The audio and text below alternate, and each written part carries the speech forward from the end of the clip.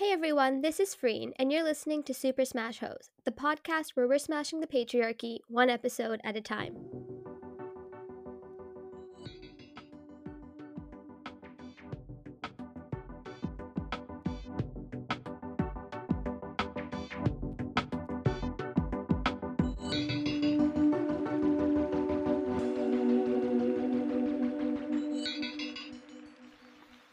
Today I'm really excited to be joined by Dane Nakama.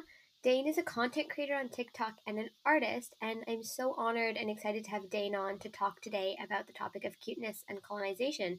Dane, do you want to introduce yourself briefly? Hi, my name's Dane. I am an artist who is currently pursuing their bachelor's in fine arts at the California Institute of the Arts. And I'm currently based and from Hawaii. Wow, so you're from Hawaii, but are you part of the Japanese diaspora, from what I understand? Somewhat, yeah. I am quite involved with like the Japanese culture or immigration history in Hawaii within my research, as well as Japanese American society in California. And I also lived in Tokyo for a little bit to study abroad. Oh my gosh, that's awesome. When did you live there?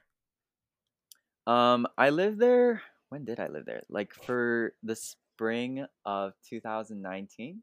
Oh, So okay. yeah, Yeah. yeah. Right. So a year after me, I was there 2017 to 2018. Um, Oh, just missed each just other. missed, yeah.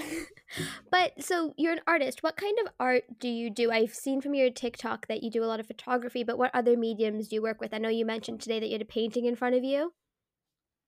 Yeah, so I'm actually primarily a painter and ceramicist. But I haven't had facilities to create ceramics recently, sadly. So it varies. I work in um painting, sculpture, ceramics, video work, some performance and some photography.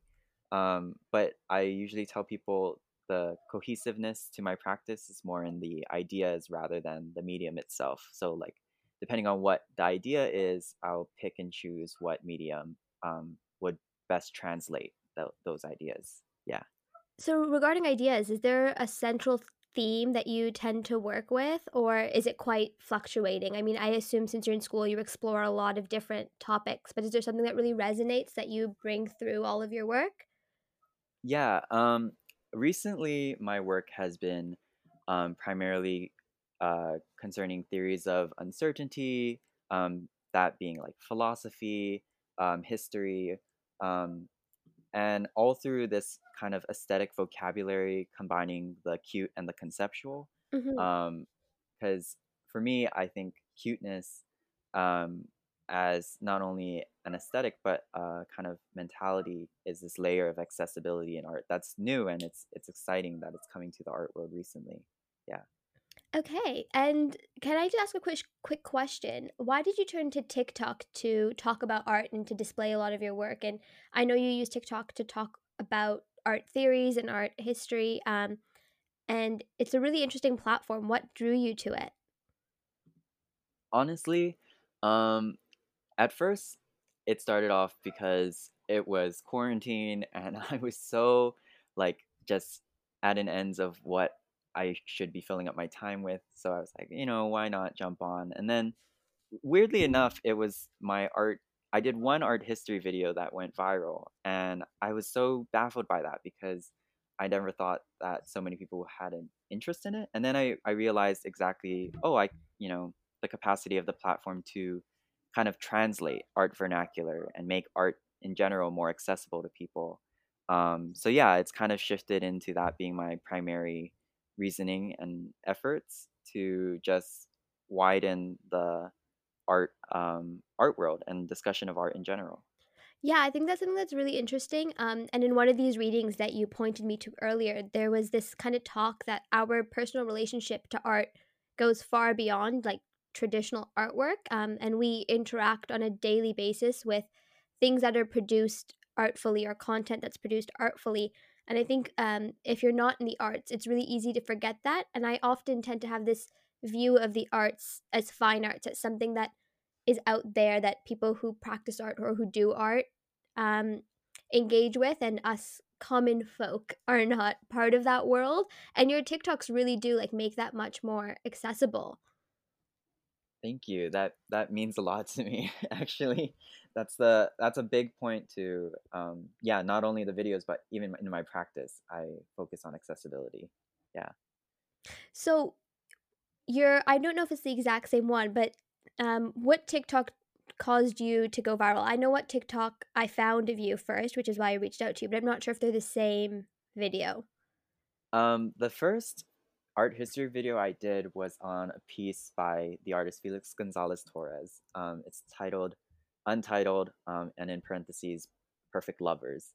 And it's been my favorite piece for a while. It's of two store-bought clocks, and it's a very romantic piece. I don't know how much time I can speak to it, but in short, the clocks are meant to describe how um, lovers or couples, like clocks, though starting off in sync, fall out of sync eventually. That's just how things go, but they are still perfect nonetheless. And the kicker and the big um, moving point of the piece is when I reveal that Felix's partner died of AIDS during the AIDS epidemic in the US, and Felix passed just a few years later, as if his clock ticked a little slower. Um, so yeah, it's kind of like it was one of those moments where an art piece that at first glance is like, what am I looking at here? And then once you unpack it, is really romantic and kind of just a nice idea to have.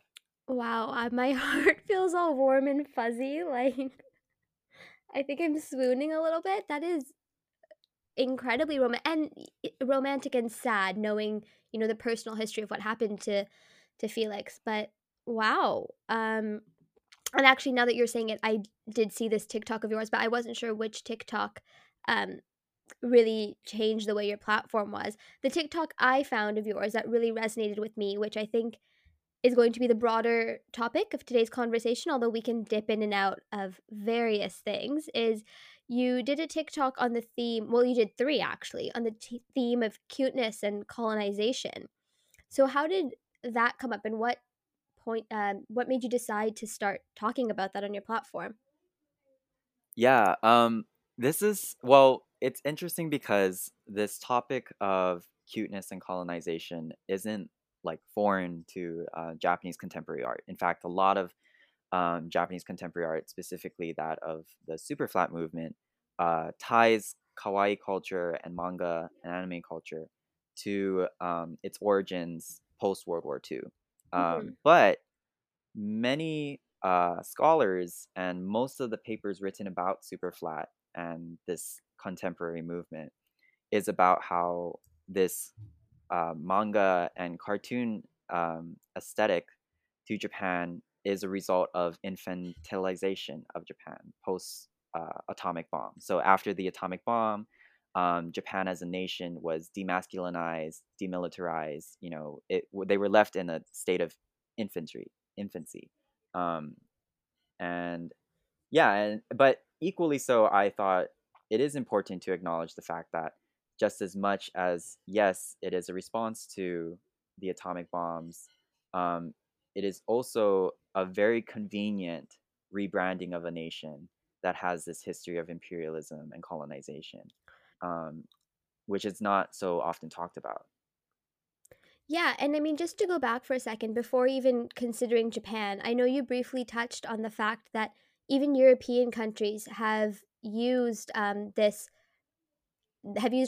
to depict their relationship with imperialism and colonialism. You spoke about how beauty is attributed to skin color.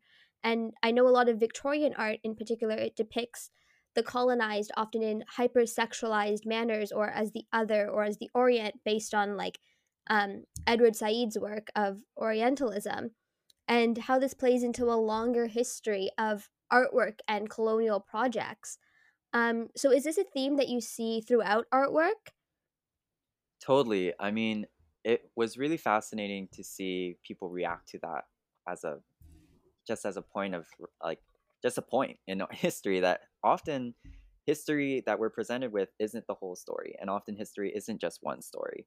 But um, it is something that has continued throughout art history in general, where even Cubism, like an iconic movement, defining movement in art history in general, was based off of African masked and indigenous cultures that were quite frankly just commercialized and stolen from these cultures and rebranded under European names to be innovative and they even use like just derogatory terminology as to what the reference was, that it was like primitive art, that cultures not of the European canon are always primitive and will always be of the other. Right.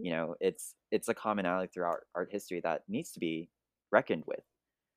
That's so interesting too, because I think often, especially when we're looking at historic artwork or artwork that depicts historic events, we tend to view it very similar to a photograph as something that is representing a real moment in history and not as a narrative, which is actually what art is. It's a narrative based on one person's point of view. Um, but yeah, it's often this that interrogation of saying who painted this and what are they trying to depict in this is lost on the, I guess, common viewer or the common person engaging with art without that like critical lens. How would you tell people to develop a critical lens for looking at art? Well, I think one thing that is really exciting and interesting is that we're currently, the world is going through a social awakening. Partly because we're all stuck at home and actually given the time to do research into issues that we otherwise haven't. Um, but I also did a video about the Guerrilla Girls group, a contemporary art group that is all women who are known as the conscience of the art world. And they always say, when you go to an institution, when you go to a museum, not only look at what is in the museum, but think about what's not being shown. Think about what's Mm. not being talked about in the museum. Because just as much as history of any sort is telling of exactly what it's iterating, it's also telling to know what they're excluding, what they're not pointing out, what they're choosing to leave out of the story. Um, this is all and acknowledging that and just being able to tell people to question what they are being taught is a process of learning in itself. Wow, yeah, that's something that's so interesting. And I mean, for me living in London, arts and museums are everywhere around me, right? Like I'm in quite a cultural capital for that type of thing. And understanding or taking that point of view with me of what's not being shown here is something I haven't ever thought about. Um, so yeah, thank you. That's very interesting. No, yeah, it's definitely crazy. It's definitely crazy. I actually, there was an article published in 2019 by Smithsonian Magazine, and this is a tangent, but they took a poll of all of the major museum institutions, and it showed that, I don't know the exact statistic, but it was like something like 87% of the artists in museums are male, and 86% are all white. Um, Wow. which is a crazy statistic, right? And I know this isn't speaking to colonial No, no, no, no, please. Go context, on. but I think that's crazy. That the point it being that that's the vast majority of art we're presented with all the time. Um, and art history in general is a Western convention that Mhm. has been widely accepted. So of course it's going to be curated to a certain extent. Yeah. That is so interesting, especially if I bring that idea to looking at kawaii. Um, Kawaii as a concept, at least to me, has always been something that's been such a feminine or such a gendered um, concept. I mean, even before I lived in Japan, the only Japanese word I knew was kawaii. And, I heard it as a little kid because of Avril Lavigne and Gwen Stefani and the Harajuku girls. And, like, everyone knew Harajuku kawaii fashion. And it was, at least in my experience, a heavily gendered term.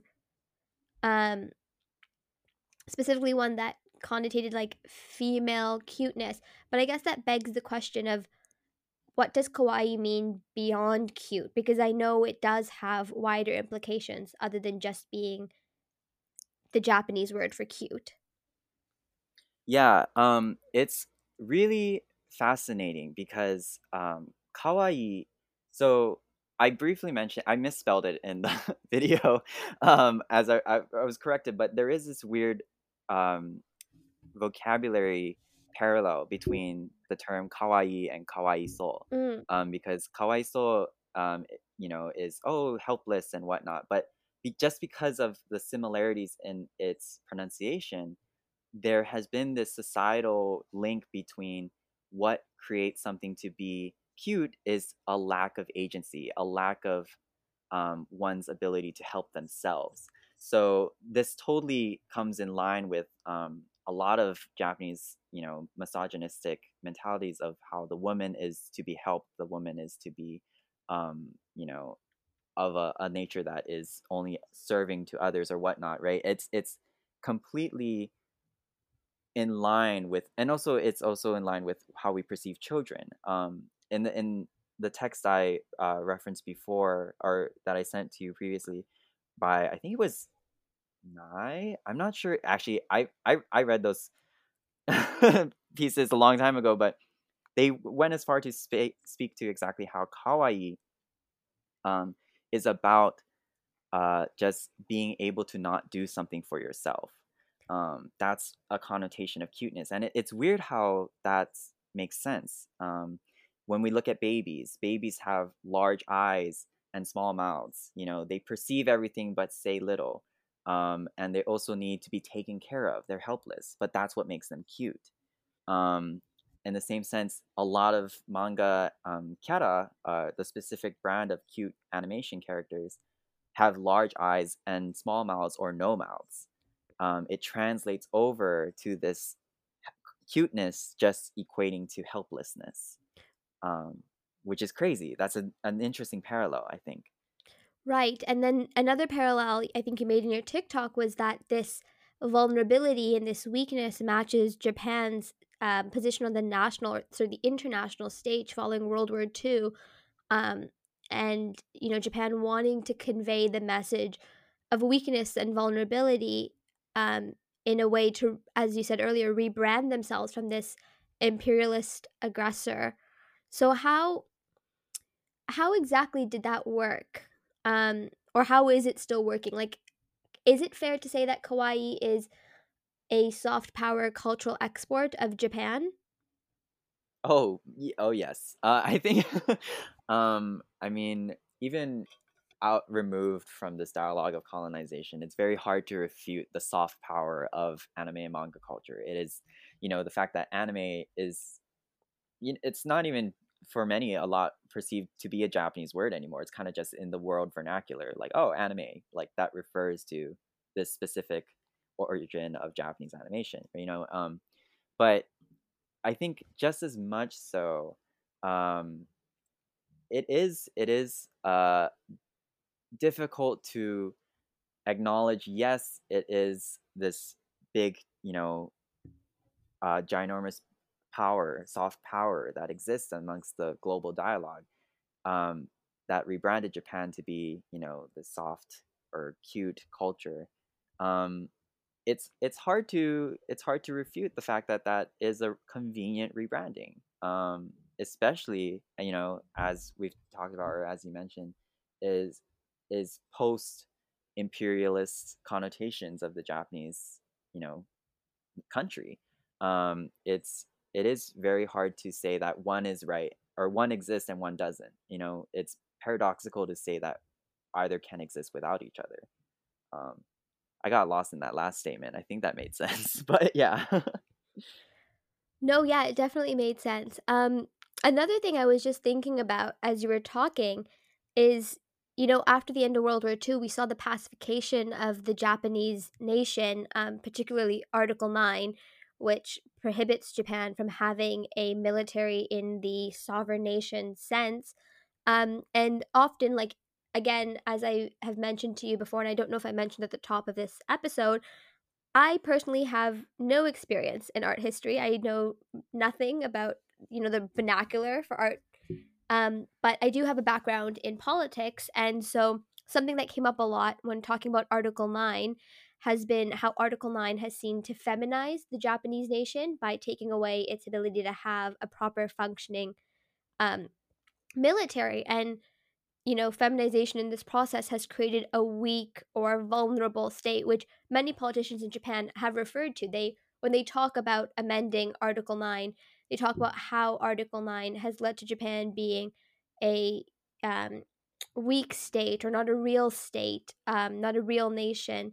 And that, to me at least, parallels that idea of Kauai as without agency, Japan painting itself as a nation without agency.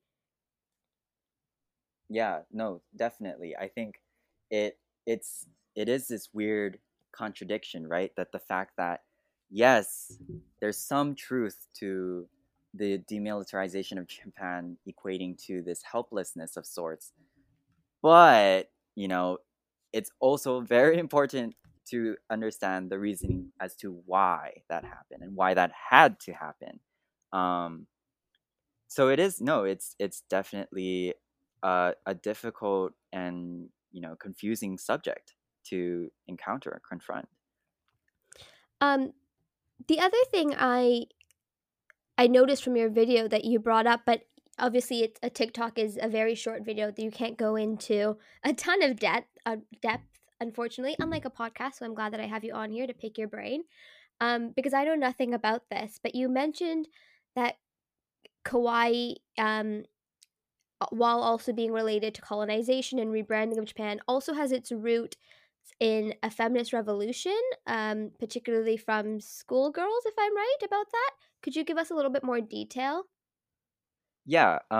So there, this is also post-war, but Mhm. um, there was a standardization to the Japanese curriculum, which many students were against because it enabled this kind of uniformness to Japanese culture, that was very much not to bring it into like a capitalistic sense, but it was a very capitalistic manufacturing sensibility where it was to crank out people to work for the Japanese economy and whatnot. Um, but this movement for to use kawaii as a form of revolution was started by Japanese students, primarily female identifying students. And they would not only skip class to read manga culture, but they also went as far as to change their script, their style of writing to be this puffy style. I'm not I know there was a specific name for the script. It's blanking on me right now. But even that style of writing was banned in a lot of schools because it was seen as this sense of individualization or rebellious nature amongst the students. But then the style of puffy writing became popularized and now is like a common font used in advertisement. Mm. Um, but it is really fascinating because it and even in that extent that as from a sociological study standpoint, it proves this capacity that cuteness can be used as a weapon of sorts, Right. to like the fact that that happened, proves that it also can be used on a larger scale, where cuteness can do something to aggravate the construction of what we understand the world to be. Yeah. So would it be then fair to say that kawaii in Japan functions as both something that creates Japanese national identity as vulnerable, so it creates conformity and it creates a national identity and disciplines people, but at the same time it also functions um, as a form of rebellion. And what I'm specifically thinking about when I think about kawaii as a form of rebellion in the modern sense is um, characters like Gudetama and Agretsuko, where they are, actively taking a stand against what we so normally see as uniform Japanese culture. So Agretsuko, I don't know if you've ever seen the show, Hmm. Hmm. or know anything about her, but her character, she's a character from Sanrio, um, and she's an office worker, but she's like a punk rebel office worker, and she's very against the system of traditional Japanese salaryman lifestyle. And Gudetama, also a Sanrio character, which, Sanrio created Hello Kitty, the famous, like, at least in my books, the most iconic kawaii character. Your typical big eyes, no mouth. But Mhm. Gudetama is completely different to that. It rejects the conformity, it rejects the disciplines and the structures that Japanese society has tried to put on people, and it kind of accepts this melancholy laziness. So in some ways I see kawaii as being used to reject certain really um strict rules, if that makes sense, but I don't know if I'm interpreting Mhm. that in the wrong way. No, you are totally, totally right. And I think one thing that was interesting when posting those videos about directly linking cuteness to colonization was the backlash that I received because people had pointed out that the origins and of kawaii culture in general were of a rebellious nature to not conform, to express individuality, to make sure that and it also led to a lot of the subsequent subcultures that we know Harajuku for. Mm. There's a sophisticated history to cuteness in relationship to the Japanese, and I didn't mean to refute that in any sense in the videos, um, but it is important to know that even with good intentions or good origins, it still could be used by alternate bodies to be capitalized on, to be of a different facade like image, because you know many animators post-war, great animators, were adamantly against war, were adamantly against violence to the furthest extent. But sadly, especially amongst the capitalistic nature in society, even artwork to any, and this is applies to all artwork used in the wrong context or used in the wrong setting, or you know can be interpreted in other ways, and especially paired with Japan's adamancy to consistently correct and reform their history curriculum. Not sorry, I'm not even going to say correct or reform, just change and edit their history curriculum to leave out war atrocities. It's hard not to juxtapose the two together. um, it's not to say that kawaii culture hasn't had this capacity to do great things for the Japanese people. It has done amazing things, and it's been able to become this defining feature that should be proud we should be proud of. But two things can be true, where equally so this thing that has done great things has overshadowed a history that has been unrecognized, um, which is something that I think is good to clarify. Right. Yeah. Understanding that kawaii can be both things. I think that that's quite a powerful statement. Especially on this podcast, we always try to show that things are much more nuanced than it seems. Um, that point is particularly interesting. Talking about kawaii and art in specific, how it gets co-opted by capitalism. One thing I was thinking about, which, this, I have no way to back this up. I don't know if it's true at all, but can the emergence of cuteness as an aesthetic in some way be linked to the rise of female consumerism and the need to appease to a female consumer demographic? And I don't study art, I don't study consumerism. This is all quite beyond me, but it's just a thought that I had while I was doing some reading was, you know, cuteness has historically not been taken seriously as an aesthetic form, and has this new dependency on cuteness in some way been a response to rising female economic agency?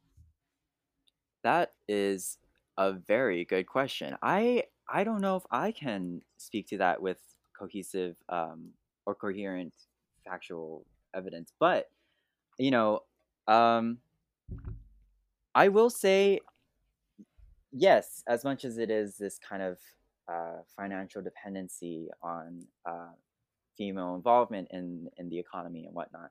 I think it also is a marker of shift as to what how femininity has transversed over boundaries of sex space identifications, right? That, you know, a feminine boy or a feminine male identifying person is more and more widely accepted, and therefore the economy or the market for such an aesthetic is expanding. Um, because I think one thing that is very interesting is, at least to speak to art history, is that conventions of beauty, um, though today we only describe women or female identifying people to be beautiful, um, conventions of beauty were never gendered, or weren't as gendered in art history for a long time. When you think of art and you say something's beautiful, you're not saying it's beautiful because it was made by a woman. You're saying it's beautiful because it's just a notion of art that we've described it with. Um, I think that same understanding to an aesthetic sensibility is being applied now to cuteness, where when you say something's cute, it's not so much that it has a direct link to, the female sex, but it's more so that as an aesthetic property, everything and anything can be cute, and the acceptance of that being just a commodity across, uh, people is being more and more interacted with, especially in the arts, where cuteness, and I tell people this, it's really fascinating when I mention cuteness, especially in the context of fine art, in art history, there's never really been a conversation of what's cute. When I say, oh, tell me a painting in art history that's cute, you know, it's very difficult because even the cupids painted in, old Renaissance paintings aren't necessarily cute. They're kind of just heavenly, very fat. Um, but as far as cuteness goes, there hasn't been a honing in on what cuteness serves for the vast majority of art dialogue until recently, because of this acceptance of how cuteness as a feminine um, connotation uh, isn't so much directly linked to just women anymore. Feminism, as a lot of dialogue amongst feminism isn't just a topic for and of women, but it's of equality and something that transverses sex in general. The idea that cuteness has not been taken seriously throughout art history, I wonder if part of that is simply because cuteness has been associated with femininity and femininity is never taken seriously. Um, that's something that, came to my mind when you were talking about this. But another thing I was considering is with cuteness becoming more culturally acceptable right now, as you said, in a commodity and it losing its specifically gendered connotations in the modern day, we see cuteness, applied to kawaii characters of all type, male and female.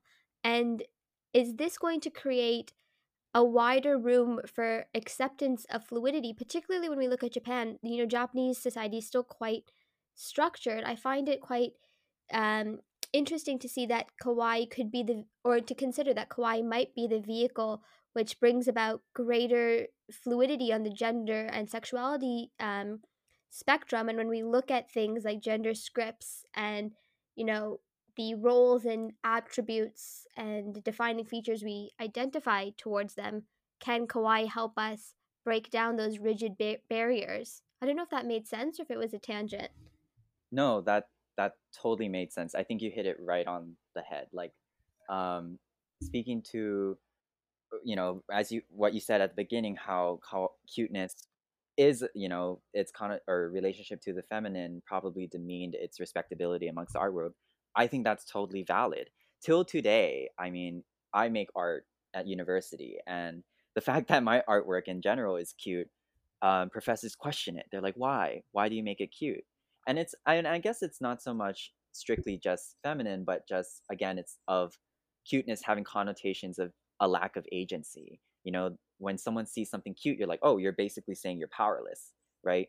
But again, as we've talked about in this conversation, cuteness has a power to exert control, that is, very, very hard to refute. That the fact that if I were this adorable little supervillain, right, you're a lot less likely to hit me because I'm so adorable, than if you were in the same sense you would hit like someone who's really beautiful, right?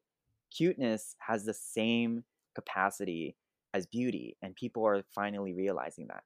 And as far as this dialogue of how cuteness can equate to fluidity, I think it already, to a certain extent, is happening. I'm not sure if it has, to its further extent in Japan specifically, but I know like the idea of soft boy, or the fact Mhm. that even in K-pop soft power, men, male celebrities or male singers are given the liberty of being feminine and showing feminine attributes, because it's this it is becoming this wider, understood and accepted sensibility that is not just of like female or women, um, and so I think it currently is happening, this transition of how cuteness is powerful, is happening, and it's really exciting to see it happen. It's to see it blossom, I guess. That's so interesting. I wonder if it's the same when you're comparing Korean and American beauty trends, because in Korean beauty trends, you tend to see this overwhelming association with cuteness. You know, you have the puppy eyes, versus in America, you have quite winged eyes, harsh contour, like the Kardashian look, in contrast to the K beauty look, are two very, very different very different aesthetics. And one is can be characterized as more cute and vulnerable and innocent, and one is more maybe beautiful. But I've also, it, especially with Korean beauty and that idea of cuteness, it feeds into that narrative of Asian women as more docile, as more Mm, vulnerable, as with less agency. So uh, while there's so much power in it, I also wonder, I guess, whoever is branding the sword has the power, right? Like it's almost like a mhm. double edged sword. Definitely, definitely. It is that is a very difficult attribute to talk about, with this rise in cuteness, because you're totally right.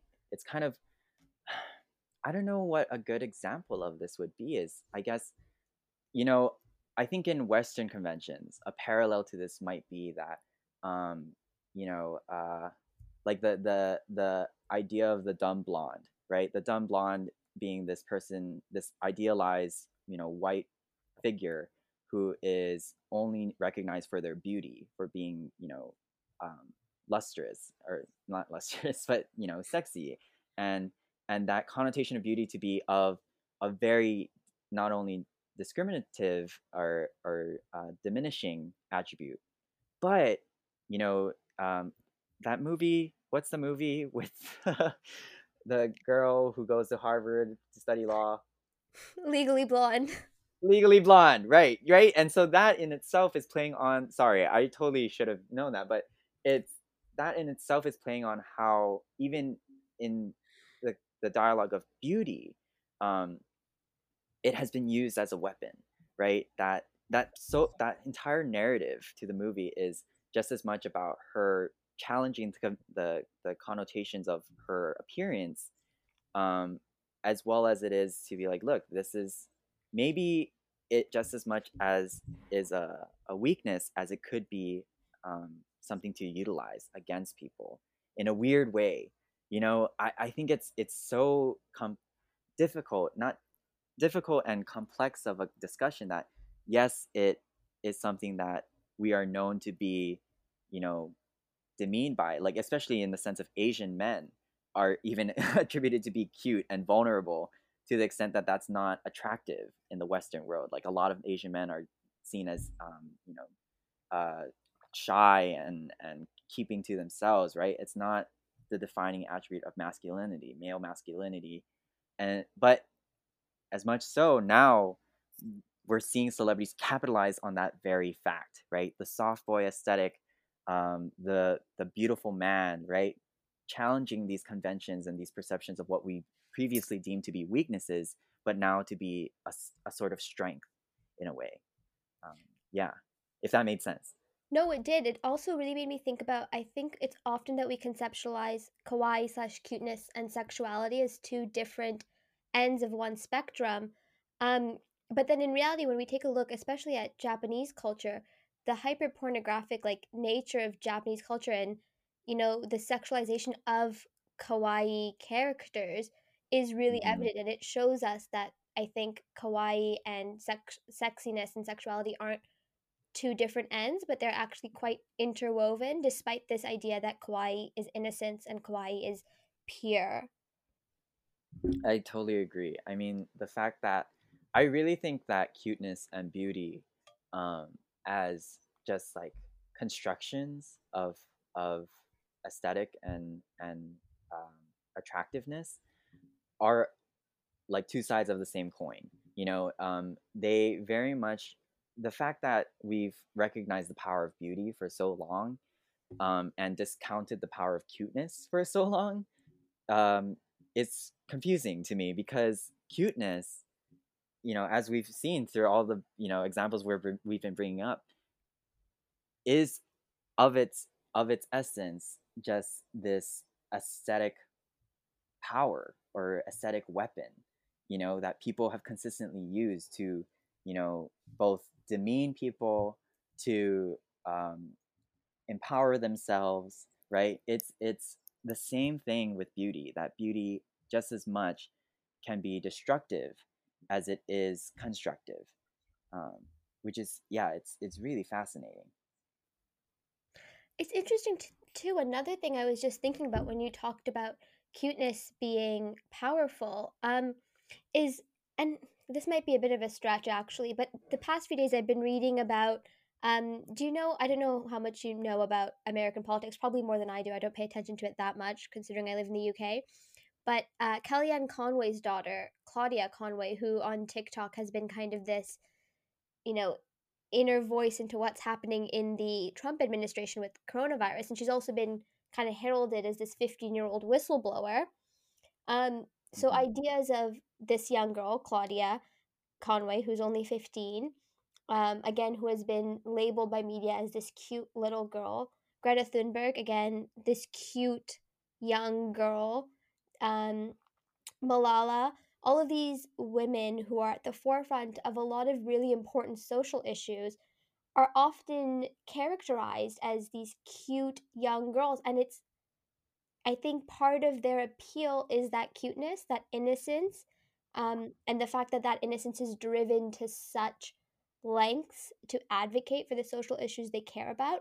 I think that is what gives these, and this is just based on my own interpretation, not any, academic backing, but that's what gives these girls their power because they're young girls, but it's that I find that cuteness and that innocence and youngness that they have um, ends up playing a huge part in the role that they play and the advocacy work that they do.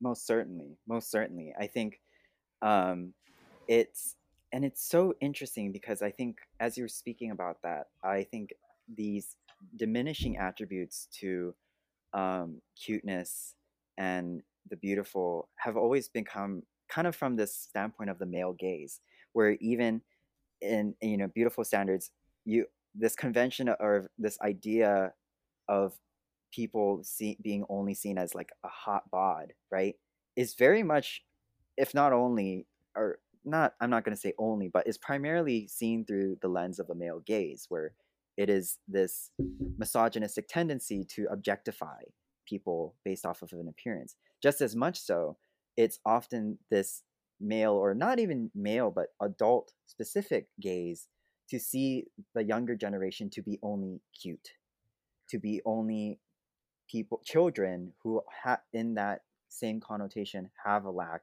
of agency. um, so it is interesting to, because just as much as it's pointing out the power that cuteness may have, it also points out exactly where this um, you know misunderstanding of cuteness capacity for power comes from, where it's just a lot of the time it's older generation or an adult designating children to be enable to invoke change, which is crazy, you know? Yeah. Now that I'm thinking about it, I'm thinking about every time I've ever been called cute or um, any just experiences I've had with the word, and all of them do seem, before this episode, I never would have really related that cuteness has to do with a lack of agency. I would have definitely, if you asked me what cute, like, to do word association with you, I would have said cute, feminine, girly, young, but I never really would have thought about the word lack of agency. But the more we're talking about this, the more apparent it is becoming to me that that is a strong connotation of the word, both in English and in its Japanese sense. Um, and yet, despite that connotation, there is so much power within cuteness. Yeah. It's mind-boggling. I feel like it's something because and it's still misunderstood today that when people call my cute art cute, a lot of people if someone called your painting cute or something you make cute, you'd be like, what the hell? Like, why would you say that? Hmm. you know? But for me, it's very much like, yes, thank you, because recognizing the power of what cuteness has, um, is like, wow, that's a compliment, you know? Gosh, I feel like I could go on about this forever. This is so interesting to me. But yeah, if there was one way that you could describe the most interesting fact that you have about, kind of cuteness and colonization and this whole, because I realize that this is a dense field of theory and art history, and there's a lot of knowledge that goes on behind this, and it's hard to probably simplify all of that for an audience that isn't aware of this. And you've done such an amazing job. Is there, something else that you think is a really key takeaway for listeners? I think, and this not only applies to the dialogue of cuteness, but it does very much so. That you know every conversation that's important and is of pertinence to people is gonna be complicated. It's never gonna be single layered. It's never gonna be of one read. And I think, and this is also something that I've learned through the TikTok videos that, in art and art education, it's commonly understood that like this learning through critique, this learning through discourse is of the main process through which we learn. That we learn through debates, we learn through disagreement, we learn through the oppositions of two valid sides, if not more. But I think if to anyone who's learning anything about art, history, culture in general, um, nothing is of one story, right? Cuteness is vulnerable. Cuteness is powerful. Cuteness is has just as much of a capacity to make someone go "aw" as they do "aw," right? It's the same thing, and acknowledging that something can be so complex would open yourself and others in general to just greater truths. So yeah, I think in short, just knowing that things are complicated, but it is through this, kind of winding path of understanding that we might understand things better than we have ever before. That's really interesting. And it's really, I think this conversation, particularly for people who aren't familiar with art, um, can really demonstrate that art is much more political than it may often seem on the surface. I think it's easy to take for granted an image is just an image without considering the ideology and the discourse, as you said, behind it, and the nuances that, these movements or these pieces, they all encapsulate wider political agendas. And as somebody who is trained in politics, my lens of analysis is everything is political. The personal is political. Nothing, from art to movies to fashion to business is not political. But I think it's really easy to sometimes view art as simply aesthetic. And this conversation, I think, really frames art as much more than something you look at. Oh yeah, all art is political. I will say that. as just a statement. All art is political. Even art that is made to not be political in itself is taking a stance in some way, right? All art is political, and I think, yeah, and I think what's even more exciting about that is that art, because of that, because of what you just said, because that art has more to being just aesthetic things you hang on the wall. Art is a lens that frames the world, right? It is it, above everything. It's art, and artists are just people who notice things, and giving them that platform, understanding that, hey, look, maybe this is a book rather than just a cover, is is opening up yourself to a, a amazing world of scholarly intellect. Yeah, and just tying it back to Japan, as a good way to wrap up is, our understanding of kawaii influences our understanding of the Japanese nation, and how we perceive Japan as a country is heavily influenced by how we perceive kawaii as either this innocent and vulnerable project, or a rebranding, or as something that's powerful and exported. I think that it shows us a lot more about the nation than we originally assume. Definitely, definitely. It's, if of everything, um, I concluded in the Kawaii and colonization video, um, to love something, to love an identity, and I love being Japanese, is to be critical of it, to hold it accountable, to acknowledge what makes it great and what makes it not so great. But that's what true love of anything is to be critical of it. And I think recognizing the multiplicity is really important. This has been like I'm not even lying, my favorite episode by far to record. I feel like I could bother you for another hour, but I don't think anybody's gonna wanna listen to that. Or I don't know, maybe they will. It would be interesting to talk more about your artwork. And yeah, I mean, I know that this isn't your only topic of expertise. You have a wealth of information on your TikTok about tons of different topics relating to art and art history. So, before we sign off, do you want to let people know any concluding thoughts you have and where they can find you?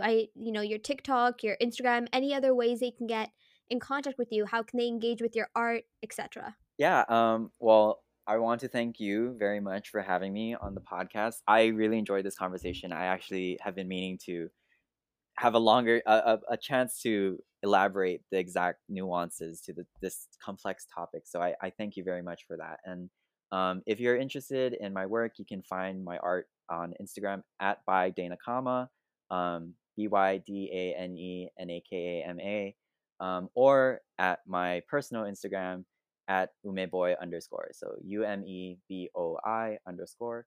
And I think, yeah, and of everything, um, art is just something to discuss. Art isn't so much objects, but art is an interaction with something other than yourself.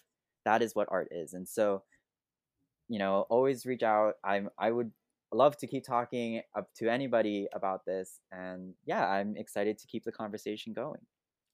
Yeah, and we'll make sure all of your links are included in the show notes and on our Instagram. So don't worry if you didn't catch all the letters. Everything will be in the show notes.